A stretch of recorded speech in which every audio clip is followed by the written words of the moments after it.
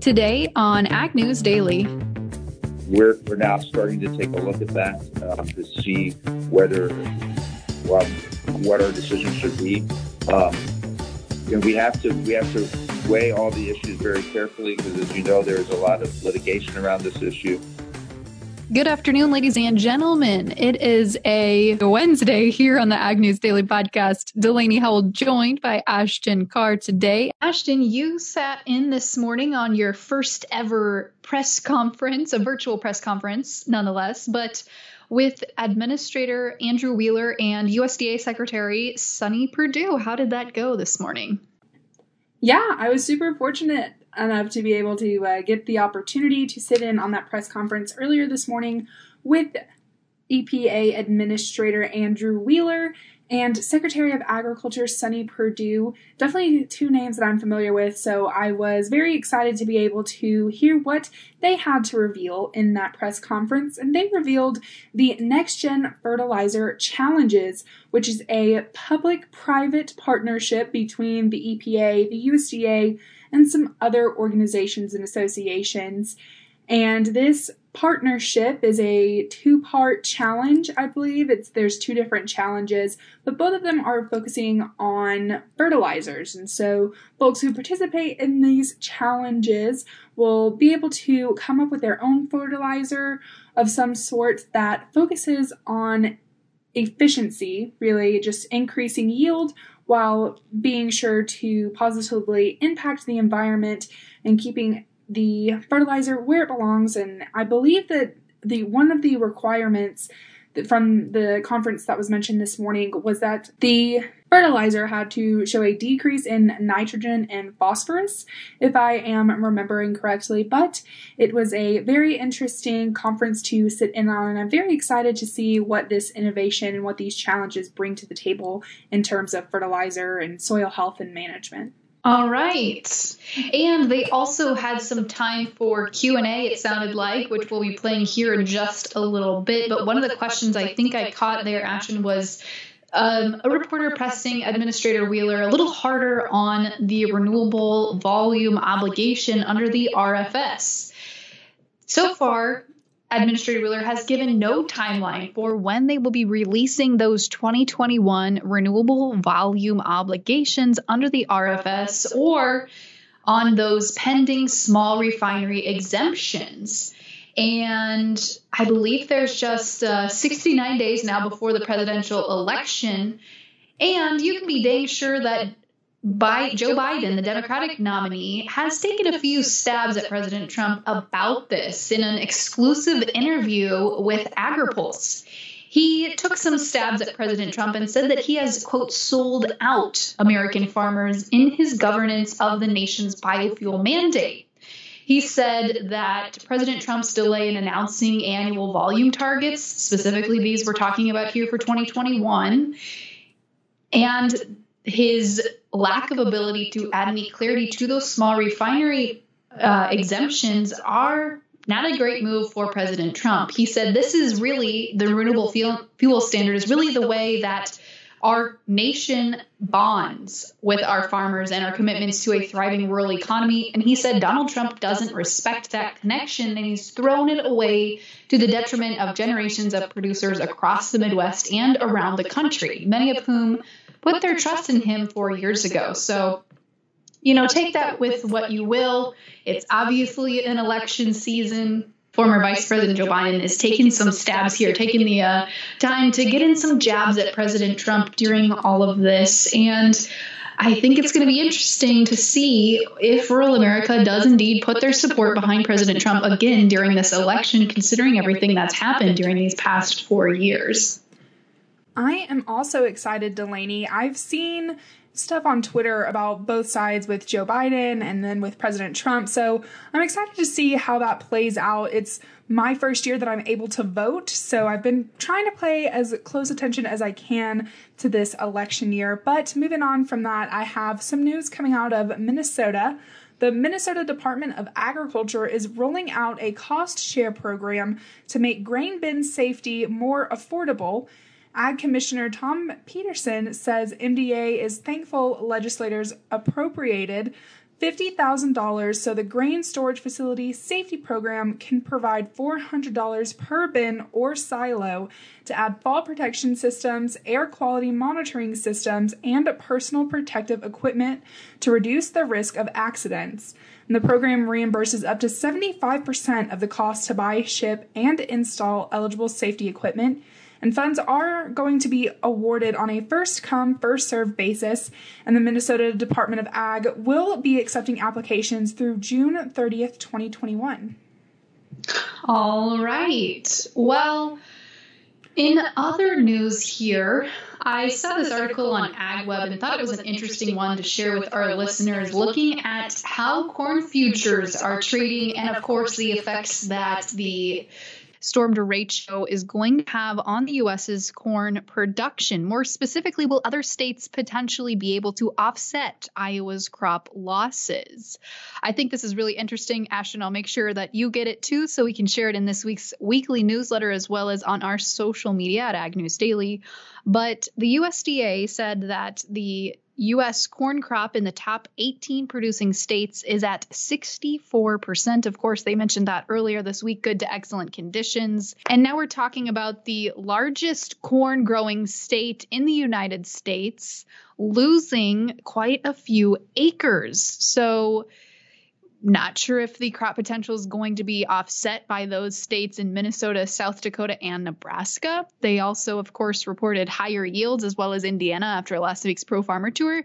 But I thought this article was interesting to discuss that and goes on a little bit to discuss, if these states don't pick up the losses that we see in Iowa, when will that be reflected in the markets? Well, Delaney, I have a little bit more news coming out of Illinois. The Center for Digital Agriculture at the University of Illinois has been awarded $20 million to create a new institute focused on artificial intelligence in agriculture. The National Artificial Intelligence Research Institute granted the award to develop the artificial intelligence for future agriculture resilience, management, and sustainability. Housed at the Champaign-Urbana campus, researchers of the institute will address major challenges in agriculture, including labor constraints, animal health, environmental crop resilience, and soil health. So I'm excited to see what this new institute brings. I'll have to try and follow up and see what comes with these challenges that they're going to be researching. Yeah, that might be a good one to reach out to for a future interview. Absolutely. Well, I tell you what, Ashton, it's a little bit of a slower news day today, except for when you look at the commodity markets. What do you say? Should we hop to it? Let's do it. All right. Well, taking a look here at the corn markets, first of all, they had a slight pullback today, took a breath of air after their continued upward movement. The September contract closed down just a half a cent to end at 3.40 and a half, while the December shed a quarter of a cent as well to close at 3.54 and a quarter. In the soybean pits, the September contract up 5 3/4 cents today to close at 9.19 and a half, while the November up 4 cents to close at 9.24 and a quarter. In the wheat pits, the September contract up 4 3/4 cents to close at 5.32 flat, while the December up 4 1/4 cents to close at 5.39 3/4. Hopping over into the livestock pits, they also pulled back today as the August live cattle contract shed $1.45 to close at 104.05. The October down $1.77 and a half to close at 107 even. In the feeder cattle pits, the September contract today cut $1.30 to end at 141.77. The October down $1.15 to end the day at 141.92 and a half. Pullback continued in the lean hog markets as the October contract shed 40 cents to close at 55.55. The December down 35 cents to close at 56.32 and a half.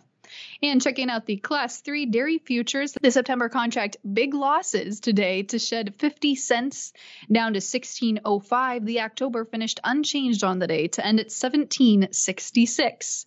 Without further ado, let's turn it over to the press conference Ashton sat through with the EPA Administrator Andrew Wheeler and USDA Secretary of Agriculture Sonny Perdue.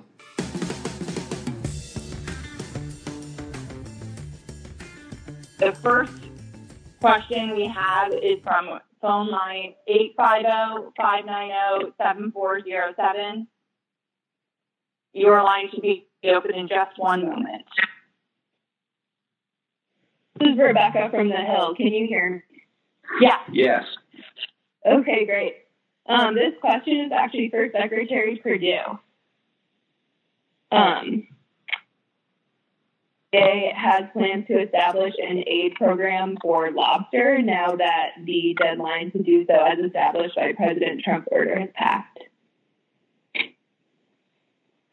We are working, and the President is aware that we're working on our CFAP 2 program, of which lobsters would be included as directed by his memorandum. So we'll be releasing those details shortly.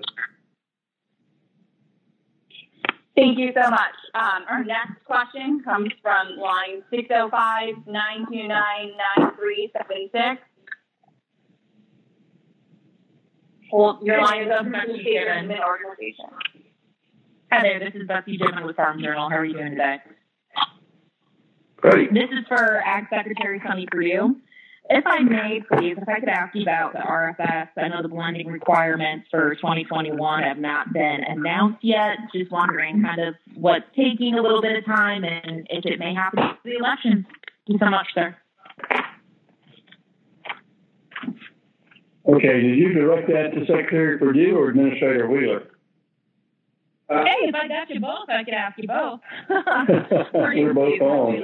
I really think that's probably an administrator's area more than mine regarding those data that way. So I think he's probably more able to answer that question than I.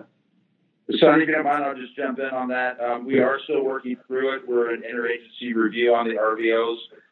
This has been a very unusual year as far as the vehicle amount traveled, the riding has been down. The COVID response has had a negative impact on both the corn growers as well as the refiners, and we're trying to understand what the market is going to be and what we should expect for next year as far as the RVO is concerned. So we have ongoing conversations with both USDA and Department of Energy, and we hope to have the RVO out as soon as we can. Thank you. Thanks for the time. Thank you. Our next question comes from Pat Rizzuto from Bloomberg Environment. Your line is now open. Thank you very much. This is a question for Administrator Wheeler. I'm hoping you could give a ballpark estimate when we're going to see the 20 final risk evaluation scopes describing what EPA is going to look at for its second batch of 20 chemicals, and when we'll see another final risk evaluation for the first batch of 10. We are still working through the first 10. We should have the first 10 finalized before the end of the year. The original timeline we laid out, we ended up needing to have longer periods for the peer review and for the external peer review, and I think that's very important to have, particularly for the first 10 on TSCA. For the next 20, I know I have a briefing scheduled, I think sometime next week, for an update on that, so I don't have the latest on the next 20. I know we're going through those, and we intend to have those done on time. We have factored in the extended peer review for the next 20, and I think the team is doing a very good job. I'm actually down in our Research Triangle Park office today, and one thing we did this year was announce the hiring of 20-some new risk assessors that will be housed here in our RTP headquarters, because we are targeting the recent grads from the research universities in the area. So we are trying to expand the number of in-house risk assessors that have a team, our regular team back in D.C., but we'll also have a new branch here on Raleigh-Durham. So we're actively moving to see if we can get these done faster. But the next 20 should be on time. I don't see any problem with that. And the first 10 should be finished by the end of the year. Thank you for the question. Thank you. Our next question comes from Jen Zaluzzi at Bloomberg. Your line is now open. Thanks for doing this. For Administrator Wheeler, I don't think it's unfair to say a point of pride for this administration has been meeting statutory deadlines, and hitting the November 30th RVO deadline is among those. Can you assure folks today that you'll have those RVOs, those final RVOs set by November 30th this year, even given that it's a weird year and there's a lot of data points? And also, you have some reviews back from DOE already and input from DOE on the retroactive small refinery hardship exemption application. The applications, rather. What's your timeline for responding to those? Sure. On the first part on the RVO, again, we're trying to work through. This year we have a lot more data points that we have to take a look at for the RVO than we have. This administration, I've been very proud of the fact that we got the RVOs done on time the first 3 years. I remember during the Obama-Biden administration, they were actually 2 years late on setting the RVO. So we certainly aren't going to be, we aren't going to break their record of how late they were, but we are trying to get the RVOs done as quickly as possible. On the small refinery exemptions, we did just receive those from DOE recently. Again, that's a very, these are for the older ones that go back, I believe, to 2012. We're now starting to take a look at that to see whether what our decision should be. We have to weigh all the issues very carefully because, as you know, there's a lot of litigation around this issue. So any decision that we make, I'm sure that it will be litigated. So we have to be very thorough in our reviews, and I've directed the staff to be very thorough in how they look at these because I want to make sure that we provide certainty for everyone involved. Thank you for the question. Thanks. Our next question is from Jackie Thakwa at FeedStuff. Good morning, Jackie Thakwa with FeedStuff. Thanks for taking the time. Secretary Perdue, I wondered if you could explain a little bit more about the upcoming CFAP round 2 that you have talked about. If you could explain, is this some of the money was allocated after July in the first CARES Act? And also, what are the goals of this next round of the program? Certainly be happy to. As you know, Congress replenished or added $14 billion in their past legislation to the Commodity Credit Corporation for the benefit of the COVID damage that was being done. That is the money that will be used in the CFAP 2.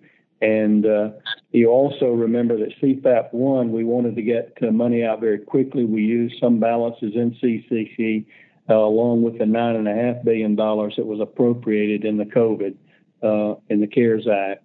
So this additional money, we are still taking applications on CFAP 1, but you must remember that it really through April 15th, we wanted to get money out quickly, and the cutoff really on those damages were April 15th. So we'll be looking at that as well as the additional 20% that was held back and adding that back to the producers and covering, as you may remember recently, additional commodities have been added that way. Once the NOFA comments came in, I think we're up to about 89 different commodities, specialty crops now, in doing that. So that's the coverage that will be expected. We hope that will be very shortly after Labor Day. Thank you so much.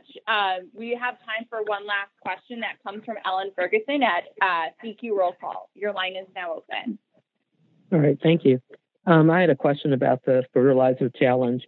When you say, who knew about the fertilizer finalists, the information or the ideas that are submitted, is that something that's going to be proprietary for the fertilizer companies, or is this something that's going to be shared information after you've selected the finalists? Is it going to be public or proprietary? I'm not. You didn't. I don't know if you're directing your question to anybody in particular, but first I want to thank you for asking a question on the topic today. That was a great way to end the press questions. It's our goal would be to have this information available to the public so that we can encourage other people to use the same technologies and get this across the entire country. Of course, we always have to deal with proprietary information depending on the statute, and we honor those proprietary claims when they're made. But the goal of the challenge is to provide innovation for other people to also use. So that will actually factor into the decisions that we make on awarding the challenge awards. So thank you. I don't know, Secretary Perdue, if you want to add anything or not to that, but thank you.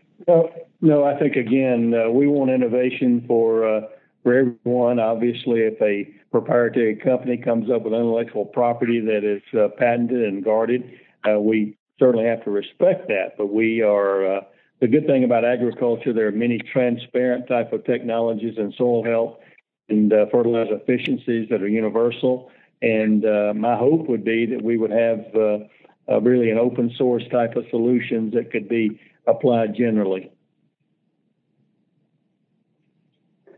Thank you so much, Administrator Wheeler. I'm sorry. No, I was just going to say, I want to thank Secretary Perdue and all the staff of both USDA and EPA for all the hard work that's gone into putting this challenge program together. I think our agencies and departments are working very cooperatively together, and I think this is, as Secretary Perdue said in the opening remarks, EPA and USDA are working closer than we ever have in at least the 50-year history of the EPA. So I'm really proud of that close collaboration, and this is yet another example of how closely we are working together. So I want to thank everybody for joining us today on the call.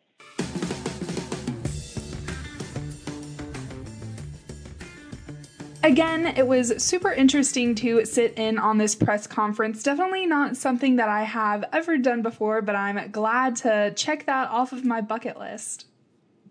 Absolutely. Sorry it couldn't have been one that was in person, but I'm sure we'll get you to one sometime. I'm hoping so, but in the meantime, listeners, you can follow us on social media at Ag News Daily to keep up with us. And you can check out our past episodes and future episodes on our website at agnewsdaily.com. With that, Delaney, should we let the people go? Let's let them go.